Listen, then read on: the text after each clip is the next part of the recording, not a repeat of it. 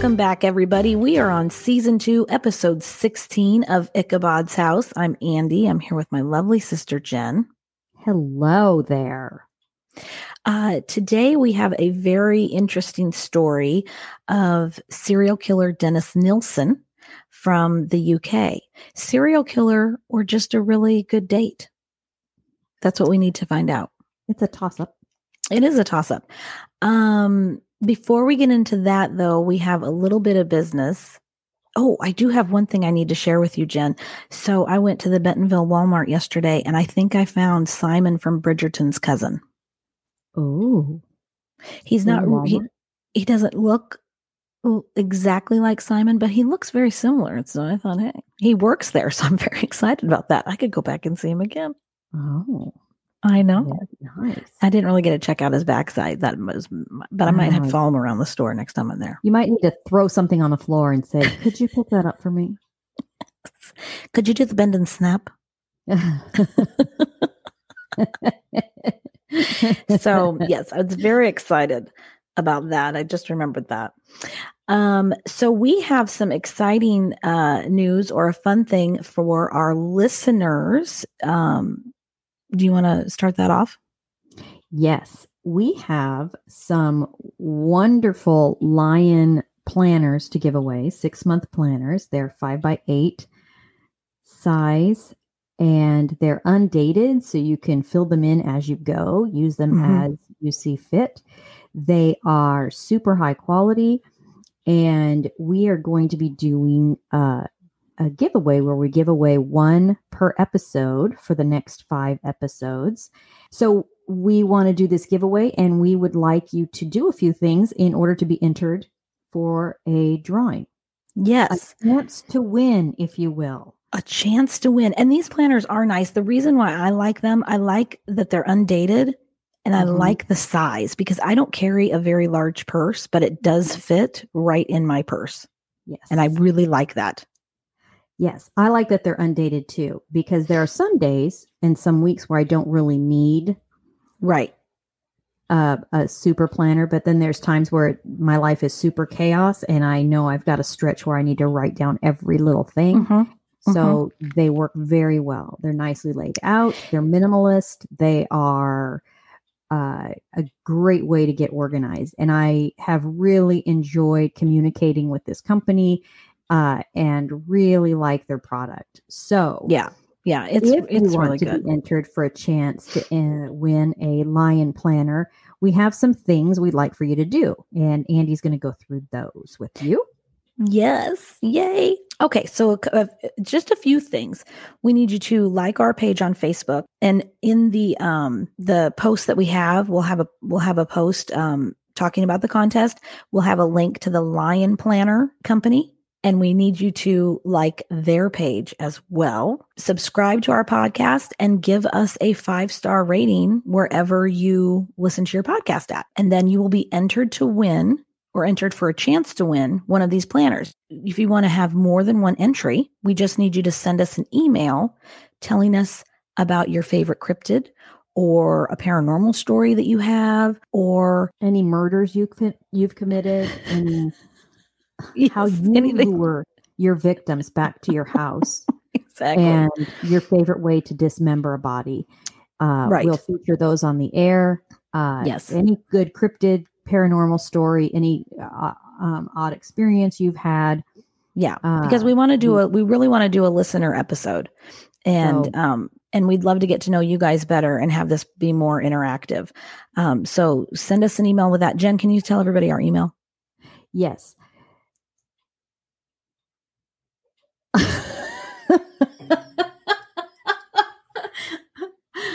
Ichabod'sHousePod@gmail.com.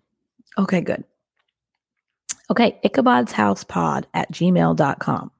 Okay, fantastic. So that is our business. We got that out of the way. We are good to go with getting into the fun stuff, such as Ichabod's nose picks. Yes. Which I have some good ones. So I'm going first. Okay. If you have not watched Candy on Hulu, you have to drop everything you're doing after this podcast and watch it. You have to run, don't walk, and watch it. It is, oh my good night, fabulous. It stars Jessica Biel. Wasn't Jennifer Biel in Flashdance? I think she was. Okay. Jessica Biel. And she, of course, does a fabulous job because she's a wonderful actress. But this story, so I'm doing extended school year for special education, and my para, who I've never met before, was telling me about this, and this actually happened in her hometown. Crazy. But you won't even believe all the twists and turns in this thing. So, especially the ending. Okay. So you have to watch that. That's Candy on Hulu. And then everybody loves Melissa McCarthy, right? I mean, that's just, if you're alive, you love Melissa McCarthy. Mm-hmm. So her husband, and his name escapes me right now, created a show. They have a new series on Netflix. It's called God's Favorite Idiot. And it's fantastic. He gets struck by lightning and he starts to glow. And I think as I've only watched like 3 or 4 episodes, but as it goes on, I think he's supposed to be doing something good for God, but he's kind of clueless, I guess. I don't really know. Anyway, it's them, and they're absolutely fantastic. And I love it. I love it. I love it. I love it.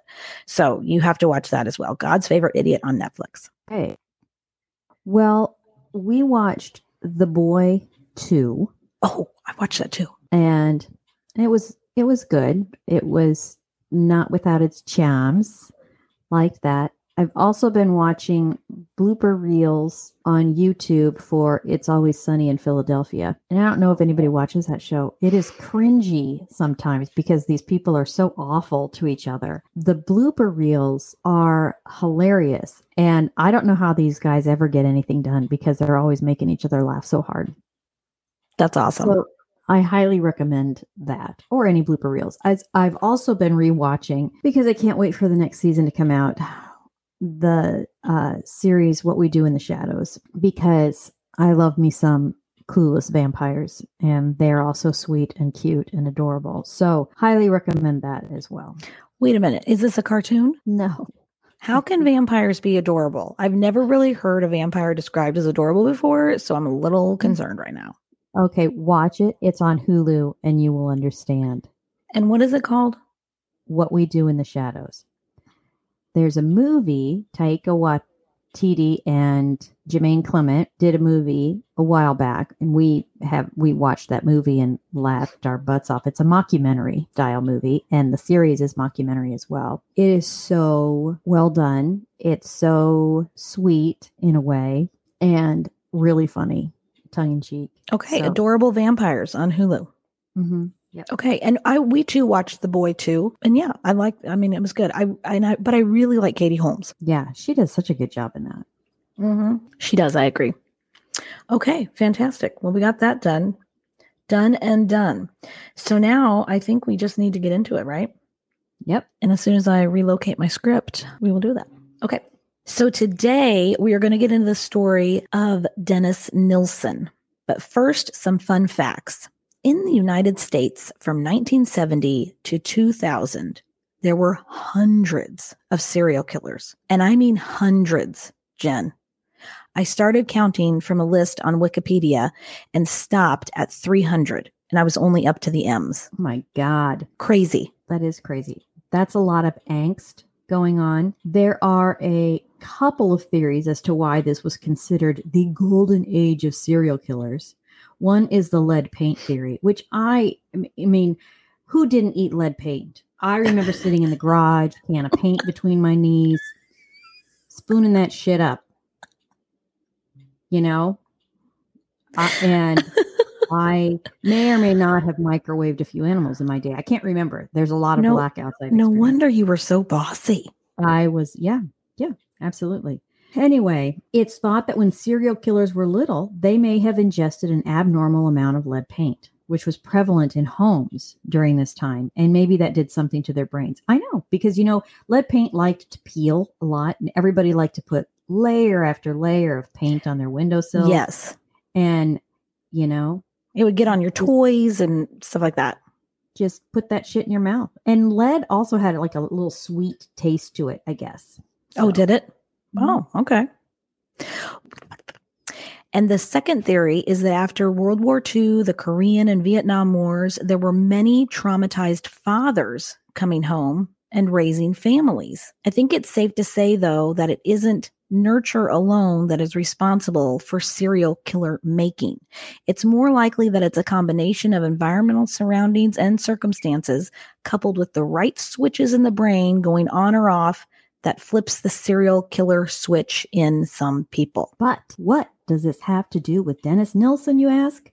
Well, Dennis Nilsen was a serial killer who operated between 1978 and 1983 in London, England. Jolly old England. He was not crazy. He did not have an abusive father, but instead had a loving grandfather. Although it should be noted that his father was absent from his life. We aren't sure on the status of the lead paint in his house. Probably riddled with it. He probably slept in a paint can. But he did grow up in a small town on the coast of Scotland. That's right, Jen. So we know about the famous serial killers in America, and we hope to bring you more stories of some lesser known American serial killers in the future because there is a plethora. I can't wait. But today we are going to venture across the pond and dive into the Dennis Nilsen murders. And I, for one, would like to discuss why he might have done this. Was it his upbringing? Was it his social environment outside of the home? What was it that made him do this? Yeah, I'm really intrigued by this guy, especially since, like we said, he was a very successful serial killer. Until he wasn't. He was smart. He picked a demographic of society that no one cared about or would miss or believe if they ever told anyone. He hid the bodies very well. But then he moved, and this new home forced him to change his disposal method. And he essentially got caught because he clogged a toilet by flushing bones and skin. But more on that later. I'm just going to start off this episode here with saying, common sense, people. I'm pretty sure you can Google how to dispose of a body. And I realize they probably didn't have that in 1983. But even I know enough that, there are some turds that don't want to go down. We all have husbands, sons, anybody who's ever lived with a brother, classmate. Who's most likely to clog a toilet? It's always going to be a guy because they poop really big. So we've all experienced that clogged toilet. Don't flush a bone down the toilet.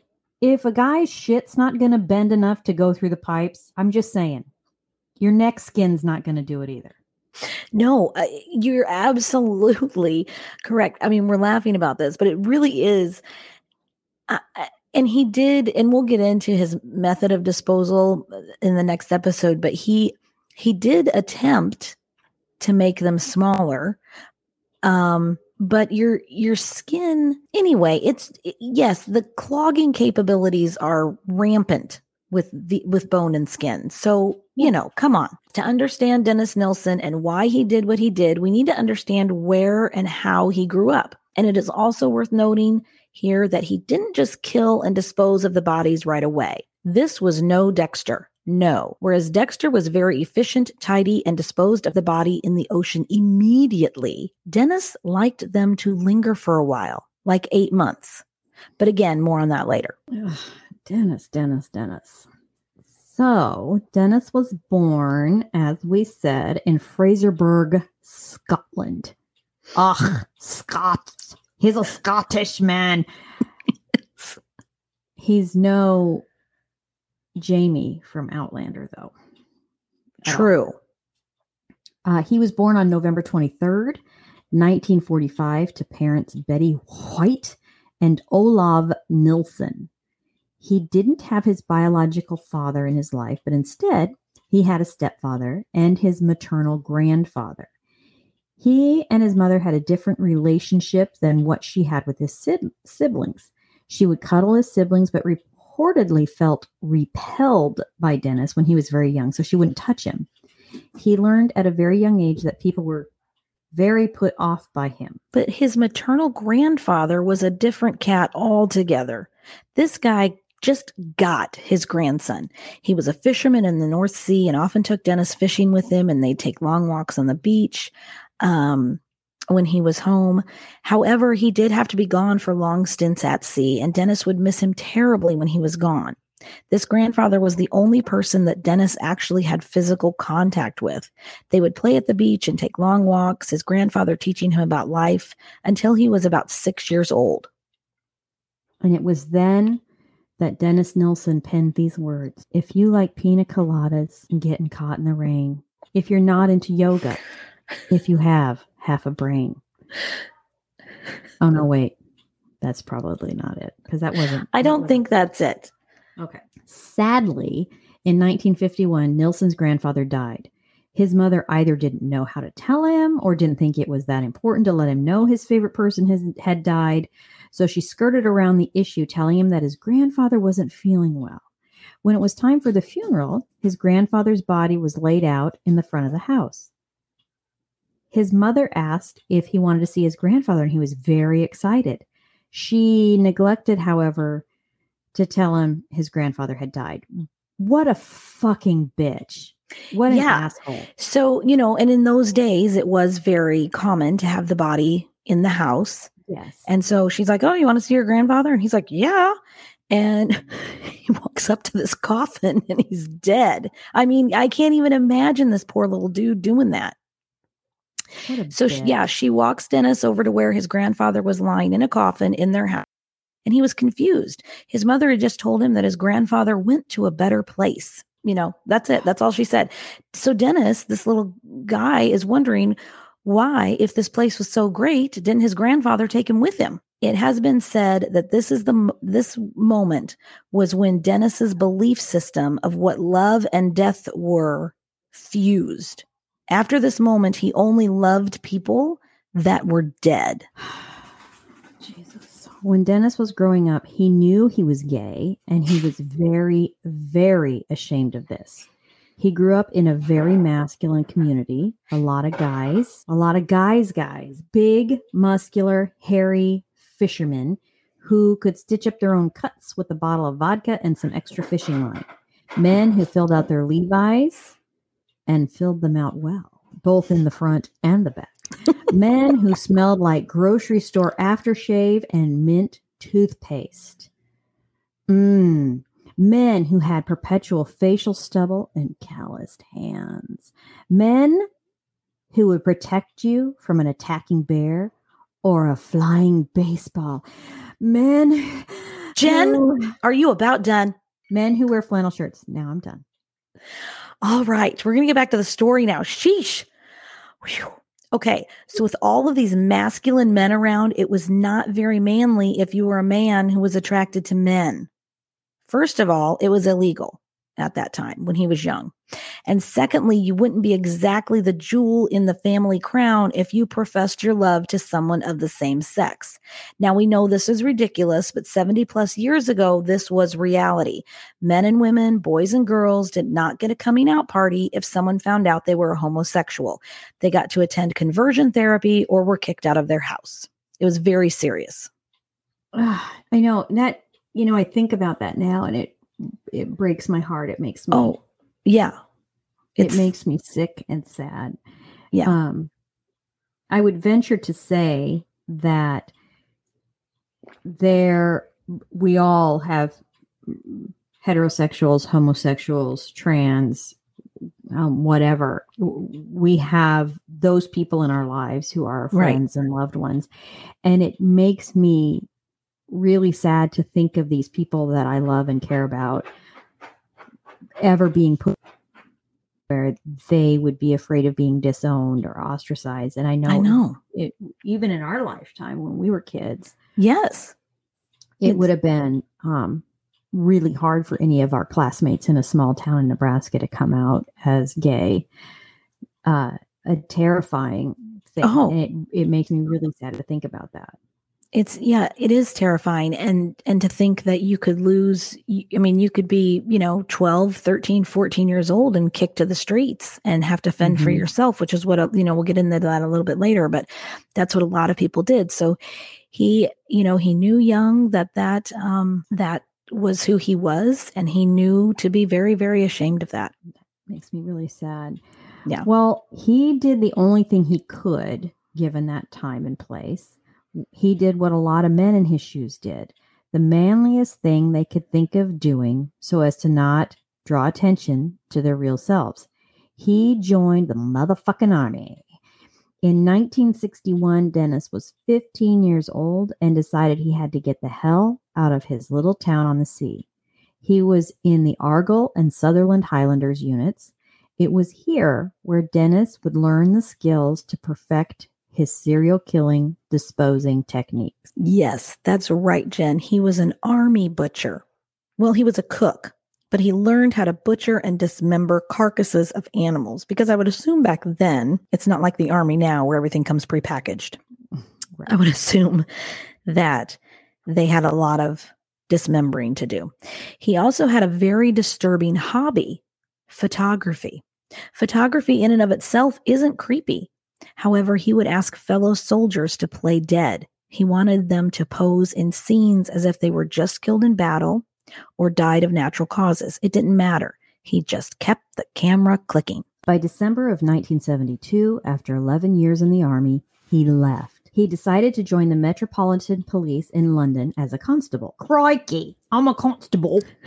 Because a constable in Arkansas differs from a constable in London, England. Here's a definition. According to Google, a constable in London, England is paid and is the first rank, 1 rank below a sergeant and 5 ranks below chief superintendent in all police forces in the United Kingdom.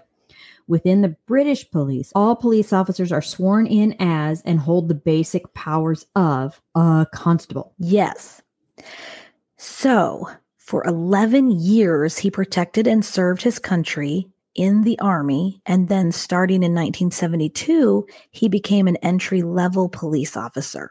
Now, this only lasted a year before he joined the civil service and settled in the north part of London. Now, we need to describe North London in 1973. It was a lot like Vegas.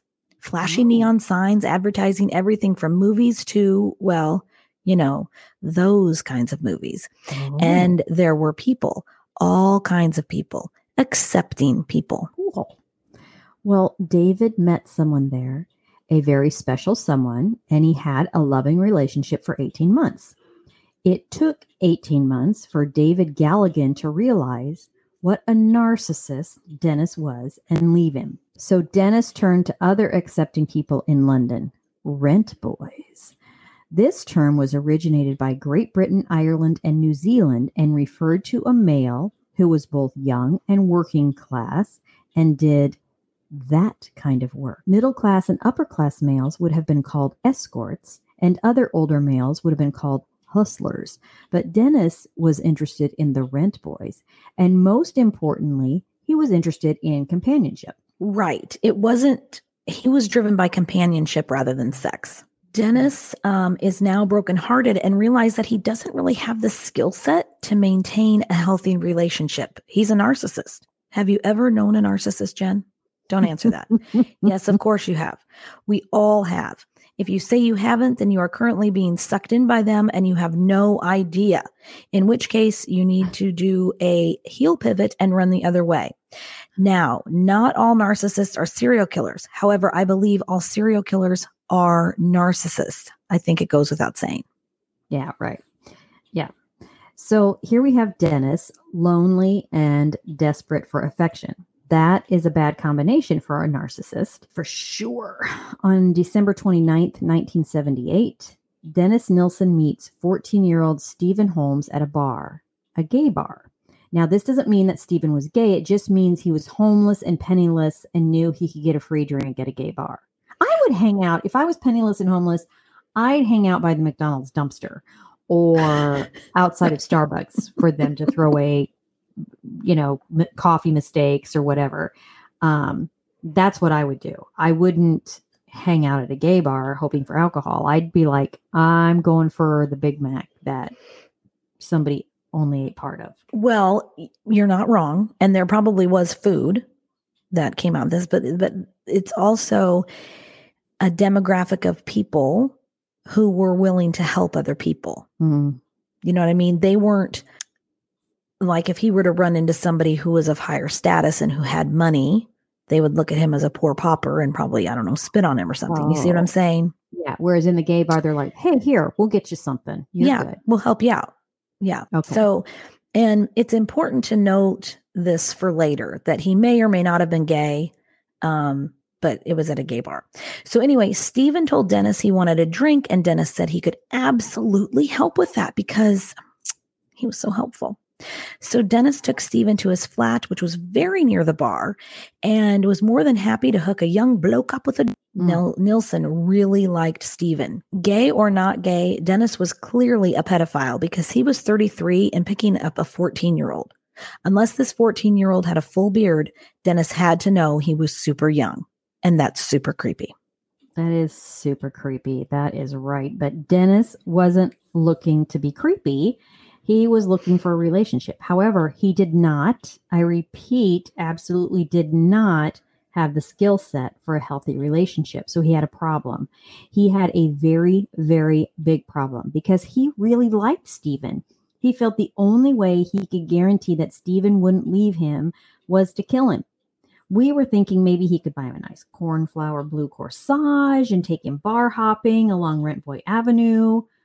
But killing was certainly another way to go. Sometimes you just aren't sure. And if no is even a possibility, you got to kill him. Mm-hmm. Yeah. He was that scared of him to leave. So first of all, way to dodge that bullet, David Galligan. Mm-hmm. And another way to go indeed. It isn't clear if he actually had sex with Stephen, but whatever happened that night ended with Dennis strangling Stephen with a tie. And then he drowned him in a bucket of water just to make sure. So I just want to reiterate here that homosexuality, while newly legal now in the 1970s at this time in Britain, it was not accepted. You were shamed. You were, quote, less than. So even having a small regard for someone of the same sex could be extremely detrimental in a country where one's reputation was everything. After Stephen was dead, Dennis cleaned up the body by giving it a bath. He cleaned it with a washcloth or sponge using soap. He then dried it and dressed it. He placed it in his living room with one arm placed along the back side of the couch. So when he sat down, it was like they were watching television together with Stephen's arm around him. He would talk to Stephen about his day in civil service, assisting people getting jobs. Ugh. Yes. And this is interesting here, isn't it? He wasn't committing depraved sexual acts. He was playing house. He wanted to come home to someone, to share his space with someone, to tell his stories to and have them listen. He was so ashamed of who he was when he was out in the world pretending and doing expected day-to-day things. But when he came home, he could be in a loving relationship with a corpse because the corpse couldn't talk back or leave. It was perfect. Until it wasn't. All good things must come to an end. Unfortunately, this relationship ended before it even started. What with one of the participants being dead and all. That's sometimes what it happens. Yeah. Blimey, I can't touch your wiener because you're dead. Well, I could touch it, but it might break off. It fell off. It fell off. Guess it's time to flush it down the toilet. I got me wiener and your wiener in my hand. I could use it to store my tea. Your wiener's a little gamey. All right. After some time, it's unclear how long, Stephen started to get a bit cold and clammy, and Dennis thought it was time to dispose of the body. Probably when the wiener fell off. Probably. But he didn't want to get rid of him altogether. No, he still didn't want to be alone, Jen. But how could he keep Stephen nearby without keeping Stephen nearby? I mean, what a dilemma. He then looked down at his feet and the floorboards underneath. Eureka! He came up with a brilliant idea. He could just cut an opening in the floorboards, stuff Stephen's body in there, seal it back up, and no one would be the wiser. It's not like Dennis had a lot of company to worry about. In this way, Stephen would be nearby 24/7, kind of like a Taco Bell, always there when you need him. Exactly. And I suppose he could just rip up the floorboards and lay on him if he needed a hug or something, right? If he needed to be mesmerized. Absolutely. Yeah. A little mesmerization. Yeah. It's like the Telltale Heart, Edgar Allan Poe. That's exactly what I thought of. Yes. Ugh. All right. So he did it. He cut up the floor, stuffed Stephen in there like a sardine, and sealed it back up tight. Except it wasn't airtight. It's not like he put him in a large plastic bag and vacuum sealed it. After about 8 months of Stephen being underneath the floorboards, Dennis thought it was time to say goodbye permanently. So he cut Stephen's body into pieces and then burned the remains in a small bonfire in his backyard garden in the middle of the night with tires on top to disguise the smell. Now, here's something I will say. First of all, gross. Secondly, when we do a turkey at Thanksgiving, I dismember the carcass afterwards and boil the bones to make a bone broth. Okay. It is really hard to cut a turkey apart. I cannot imagine trying to pull the arms and legs off of a human corpse. I can't imagine doing it. Well, I think that's why in all the datelines and things that you hear about, a chainsaw comes in very handy. Yeah. There's just there's no clean way to do it. And no matter and afterwards my hands are completely covered in turkey fat. I will say that smells really savory and good because it's a Thanksgiving turkey. And listen, Jen, if you were a cannibal, listen, Stephen could have smelled really good to you. But I think that if you had to, I don't think here's the thing. Here's another thing. I also have cut up a human body in PA school in anatomy class. I would spend 5 hours a day dissecting the body. So she says, people. And I will tell you, even with formaldehyde, it stinks. And also, that formaldehyde would seep through our gloves, even though we wore gloves. So our hands would smell like dead body and formaldehyde. And I can only imagine that even if you wore Playtex kitchen gloves, your hands would still stink of dead body. Because I know after doing the turkey business, my hands smell like turkey for a day or so. I don't wear gloves. I'm not going to wear my kitchen gloves that I use to put soft scrub in the sink, but I can remember wearing latex gloves in school when we were dissecting the cadavers. And at the end of 5 hours of working on the body, my hands were numb from the formaldehyde and phenol, and they smelled like dead guy. I'm just saying. You probably smelled very sciencey. Now, this reminds me of those two Scottish dudes who would grave rob or then ended up murdering people and sold them to the medical facility. Burke and somebody. I always think of Dave and Buster's, and I want a steak and to play some skee ball. It's Burke and Ham or somebody. I don't remember. I don't either, but that's what makes me think of. Thank goodness. Here's the thing. You just need to feel blessed that you didn't have to dig up your own corpse. Yes. I think this is a positive. We need to put a positive spin on this dark turn. Yes. And I also want to say, in all seriousness, people who have donated their body to science to help people like myself go into the medical profession, thank you very much. And I mean, certainly no disrespect by implying that it was difficult to dismember you. In fact, it's a compliment because it just means that you had strong skin and bones and you were difficult to rip apart. And that means that you were somewhat healthy. And to all the relatives who donate their loved one for that purpose, and to all the people who donate themselves, when they're done using it, thank you very much. I will point out that this is willingly done. They're already dead before we start working on them. It's not a Dennis Nilsson situation. Exactly. Okay, so here's Dennis. He's in the backyard. He's got the pieces. He's putting them on a small bonfire, and then he puts, tires on top. And I don't know if you've ever smelled rubber burning. I have. It does not Every time smell I drive. good. So listen here, Grandma. You're not that fast. Although you do run a red light every now and then. So it's like there's nothing to see here, nothing going on here you need to know about. Doesn't everyone bonfire in the middle of the night? It's the very highbrow thing to do, especially with tires on top. Ooh, that smell.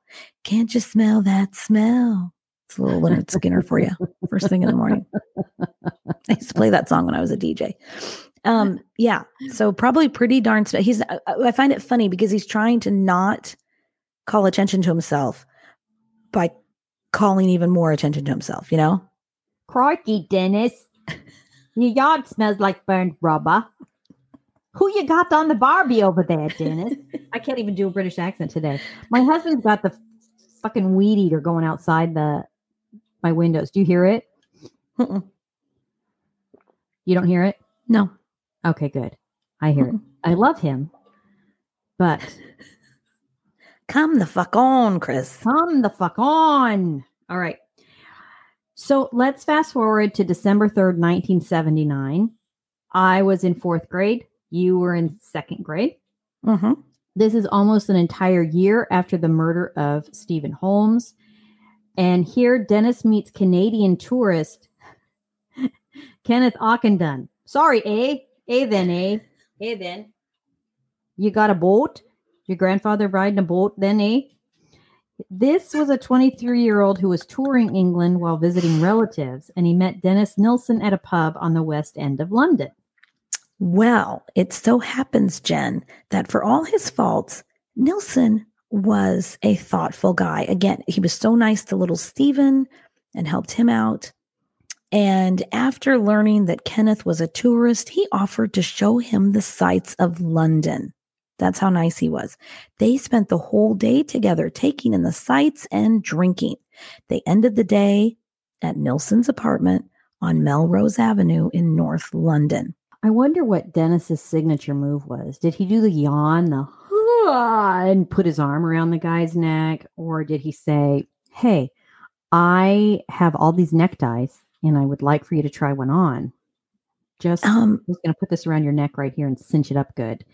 Or did he say, I think he was a moment to moment, in the moment kind of guy. I don't think he had a really, his main thing was to get him back to his apartment.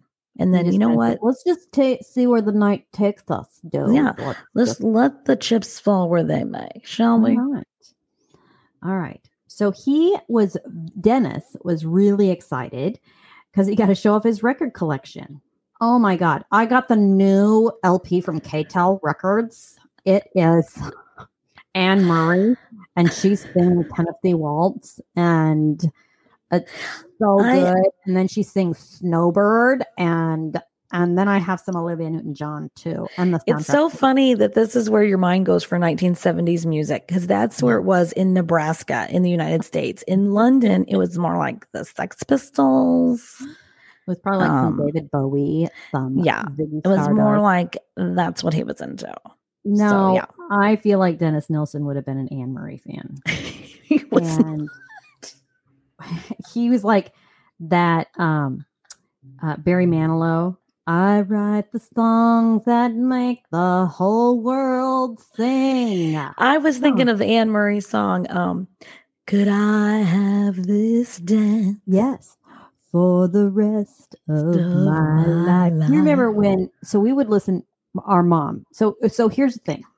Our parents just played the same music over and over and over. So when they got an album they liked, they fucking played that thing until we were all on the edge of becoming serial killers. Let's be honest. If we had thrown some lead paint into that mix, it could have gone either way.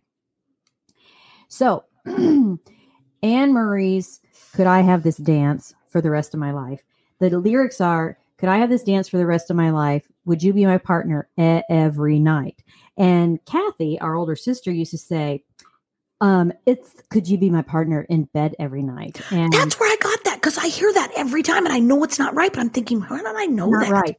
But she tried to get us so that we would sing it that way in front of our parents. Because, you're cleaning on Saturday morning, which we all were, not like we should have been. Thanks, Mom and Dad. Okay, I'm just going to rant here for a second. Rant away. We would get up at 7 on a Saturday mornings, and we would watch fucking Super Friends, because that was the earliest cartoon that was on. Couldn't watch Bugs Bunny by the time we got done cleaning house, because as soon as they woke up, it was all like, we need to clean up this house. It was all hands on deck. So then by the time we were done cleaning, what was on? Tarzan. Stupid ass cartoon. Seriously. Unk Mongani. Yes. Unk Tontor. Seriously. I don't need that shit in my life. At any rate, back to Anne Marie. I digress. Kathy tried to get Andy and I to sing "Would You Be My Partner" in bed every night, so that we would sing that in front of Mom and Dad. And that would have been get your mouth washed out with soap kind of thing had we done that. Well, now we did sing all of the words to Grease Lightning, and they said the shit word in there. And they also said it'll make you cream, which I didn't understand until I was probably 20. Had no idea what that meant. And then I remember one time I was in my early 20s, and I remember singing that song, and I thought, oh, we sang this in front of Mom and Dad. We sang all the words in front of Mom and Dad, and they never corrected us. Yeah, they didn't. I always pictured a girl sitting with a tub of Cool Whip on her lap, getting to eat that. And I thought, well, she's pretty lucky. Can eat a whole tub of Cool Whip. I don't think I thought anything about it, but the shit, I thought, as long as it's in a song, I can swear. Yes. I know, it was a beautiful thing. Yes. Well, okay. We were, yeah. We put our Barbies in bed together too. There was question of burning bodies. Dad always threatened to burn our Barbies, because they often ended up in bed with Ken. Ken wasn't anatomically correct. I don't see what the big deal was, at any rate. Okay. I just remember I told on you because you put Barbie and Ken in bed together and they were naked. And I was like, that's not right. So I'm very sorry that I told on you. Song said to do. They were playing Anne Murray. They fell onto the bed. If you had had a bowl of whipped cream, if you had had a bowl of whipped cream there for Barbie and Ken, that would have been really something. Isn't that what people do in bed? They just eat whipped cream. All right. So at any rate, Dennis was excited because he got a show of his record collection, while he and Kenneth continued imbibing well into the evening. And he's like, hey, got to listen to this. This is Willie Nelson, Redheaded Stranger. I love this one. This is Statler Brothers, Painted Flowers on the Wall. Okay, I'm just going to clear this up right now. Nobody in North London listened to Anne Murray or Willie Nelson or the Statler Brothers or the Oak Ridge Boys. That was all in Nebraska. I knew at this. I know. I'm just saying. Blondie. They probably listened to a little Blondie. All right. I'm just saying. You're cracking me up over here because I'm just imagining all the neon lights and strip clubs and condom sales going on to Anne Murray playing in the background. That's exactly. My heart's on fire for Elvira. Yeah. Okay. So when they listened to the records, they wore headphones to really feel the music, It was groovy, man. It was, Jen, until it wasn't. Unfortunately for Kenneth, Dennis really, really liked him and he didn't want him to leave. And we all know what that means now. So what does the guy do?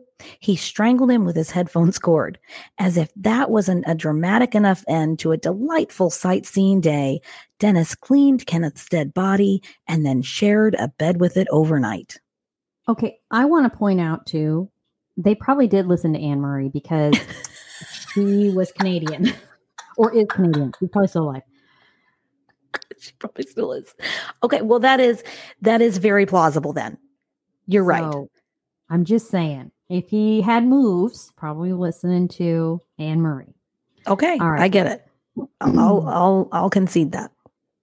Well, just like with Stephen, he eventually hid Kenneth's body under the floorboards. However, he did take it out once in a while to have conversations with it.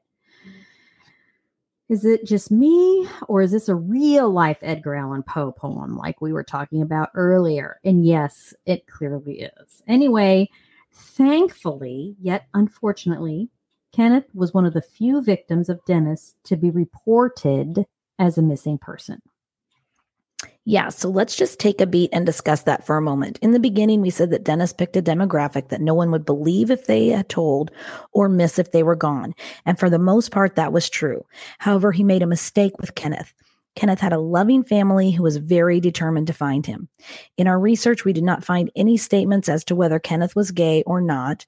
This is important because the young gay guys that he was picking up were the dredges of society and had been banished from their families and living on the street, doing anything they could to survive.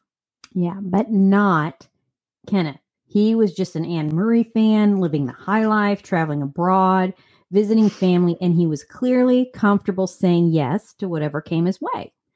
However, if the police did not know he was gay, would they be looking in the right place for him? Yeah. The next victim was Martin Duffy. He was killed about 5 months later on May 17th, 1980. Martin was 16 years old and homeless. I think it is safe to say that Duffy was more than likely a gay teen who was turned out by his family, which forced him to live on the streets. He was propositioned by Dennis to stay the night at his house. Jesus. After some imbibing and some Marvin Gaye, Martin Duffy was killed by strangulation, followed by drowning in the kitchen sink. Dennis then bathed his body. He propped Martin up in the living room and placed his body in a relaxed, ready for conversation pose. Like, hey, sup, tell me about your day, Dennis. Dennis was overjoyed when he came home from work and someone was there waiting for him, hanging on his every word, nose still attached, wiener still attached for the time being, maybe a cockroach crawling in and out of the ears, but otherwise, maybe leaking some body fluids on the couch. I wonder if you put a pad down for things too. Would that happen if you were just left? Would you start to leak body fluids out of your orifices? Yeah. Oh, yes, you would. Anything that's in there is going to come out. And then the body starts to rot. It's called liquefaction. Everything just turns to a big stinky puddle. I cannot imagine the stench. Yeah. Cannot imagine. For sure. Ooh. Well, 2 days later, Martin's moist, decomposing body was placed beneath the floorboards in Nilsson's home. Nilsson didn't waste much time, however, getting to his next victim. It was only 3 months before he needed a fix. On August 20th, 1980, William Sutherland unfortunately crossed paths with Dennis. He was 26 years old and from Edinburgh. Sutherland worked sometimes as a male prostitute and met Nilsson in a pub in Piccadilly Circus. He then agreed to go home with him. Nilsson couldn't remember exactly how he had killed young Sutherland, only that it was through strangulation. He performed the same routine as with the others, the bathing, the dressing, the sitting up for casual conversation. Nilsson's fifth victim was a man with rough hands, thought to be an Irish laborer. He wore an old suit and jacket. It was estimated he was between the ages of 27 and 30 years old. He met this victim in the Cricklewood Arms in late 1980. A second unidentified victim was killed in October 1980. This sixth victim was described as a slender male prostitute. He said he was between the ages of 20 and 30 and of either Filipino or Mexican descent. Nilsson met him in the Salisbury Arms. So Salisbury Arms and Cricklewood Arms must be names of bars, I would assume. Mm-hmm. Another unidentified victim was killed in November 1980. He was described as an English vagrant in his 20s. Nilsson found him sleeping in a doorway at the top of Charing Cross Road. Nilsson killed him at his Melrose Avenue flat and stated that he believed this victim's life had been one of long suffering. Oh, so he's doing him a favor. Yes. Yes. Well, he's a giver, Jen. He is a giver. He hooks you up with a drink if you need one. He takes you on sightseeing tours if you need that. he's a giver. He ends your life if you're suffering, clearly, you know. So the next unidentified man was killed somewhere between November and December 1980. He was described as being a long-haired hippie between the ages of 25 and 30. Nilsen met him in the West End after the pubs had closed. This victim's body was put underneath the floorboards of the flat until Nilsen removed it, cut it into 3 pieces, and then put it back under the floorboards. Sweet Jesus. In November 1980, a man named Douglas Stewart escaped Dennis's clutches. He said he woke up in Nilsen's flat to find that his ankles were bound. He was sitting in a chair while Nilsen was on top of him, strangling him. It isn't clear how, but the 29-year-old was able to finally overpower him and managed to escape. Yeah, I think I would have bound his hands, not his ankles. Yeah. I don't know. You see, he's smart until he's not, you know? Yeah. What a moron. Yeah. So Douglas ran to a telephone booth, called the police, and told them what had happened. When the officers arrived at the apartment to question Nilsen, he explained it away as a lover's quarrel. Well, once the super homophobic police knew they were dealing with homosexuals, they lost all interest and did nothing to help. In January of 1981, Nilsen killed an 18-year-old blue-eyed Scot who wore a green tracksuit top and trainers. He met him in the Golden Lion pub in Soho in early January 1981. The Scot was murdered after taking part in a drinking contest with Nilsen at his Melrose Avenue flat. So there's a lot of killing by strangulation and living room conversations with a corpse. That could be the title of a TV show, I think. Strangulation and living room conversations with a corpse. God. I think you're right. We will learn more about Dennis's victims, his trial, and what he did while in prison. Anyway, we will have much more within the next 1 to 2 weeks, depending on how Andy is coming with the techie side of the podcast. We're trying to learn everything we can to make this podcast the best it can be. And we absolutely want to thank you all for hanging in there with us while Andy gets her shit together and gets through this learning curve. Andy has started doing some of the editing. She's actually much more technical than I am. She did this nerd shit while she was in college. And I've been primarily doing it the last year or so. Andy is starting up to do it, and she's kicking ass at it. Well, I don't think I'd say that. We'll see. But yeah, I am working on it. So, we can hope that I'll get there. And thanks everyone for listening. You guys make every episode awesome. We love doing this and we love hearing that you love it too. It's just great. And I just wanted to give a special shout out to all my special education coworkers this summer at Extended School Year. Y'all are amazing. And so are all of the kids that we teach. It's been a lot of fun. And we have some new listeners with the teachers there. So it's great. Well, hi to all of you guys, and thanks for tuning in. Please enter the contest like we talked about. Like, comment, subscribe, rate, and send us any cryptid stories or paranormal podcast stories. We'll get you entered in a drawing. We'll be announcing winners weekly. Or winners every new podcast. So the next time we have a podcast, whether that's one or 2 weeks, we'll announce the winner from this week's launch. So Please also reach out to us on Facebook, Instagram, and Twitter. And you can also email us at Ichabod's House. Is it podcast or pod? Ichabod's House Pod? Ichabod's House Pod. At gmail.com. Yes. Andy, you're brilliant. You got that email address correct. You make me say amazing things. I do. And when I write the script, I really like to put in a lot of compliments from you to me. I know you do. Mm-hmm. Anyway, well, they're all true. Until next time, everybody, remember Ichabod loves you. Carry a flashlight and always bring extra pants.